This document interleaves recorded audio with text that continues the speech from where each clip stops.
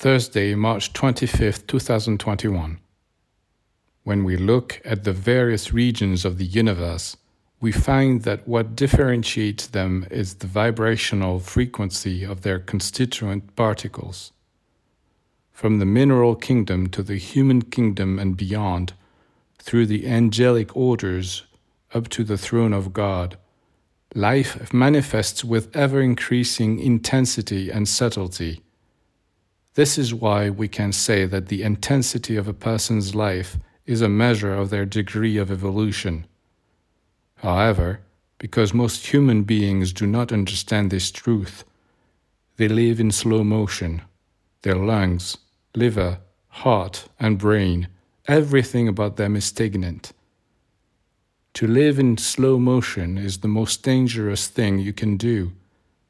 People who live in slow motion are like a slow-turning wheel. It gets caked with mud. Make your wheel spin faster, and it will throw off the mud.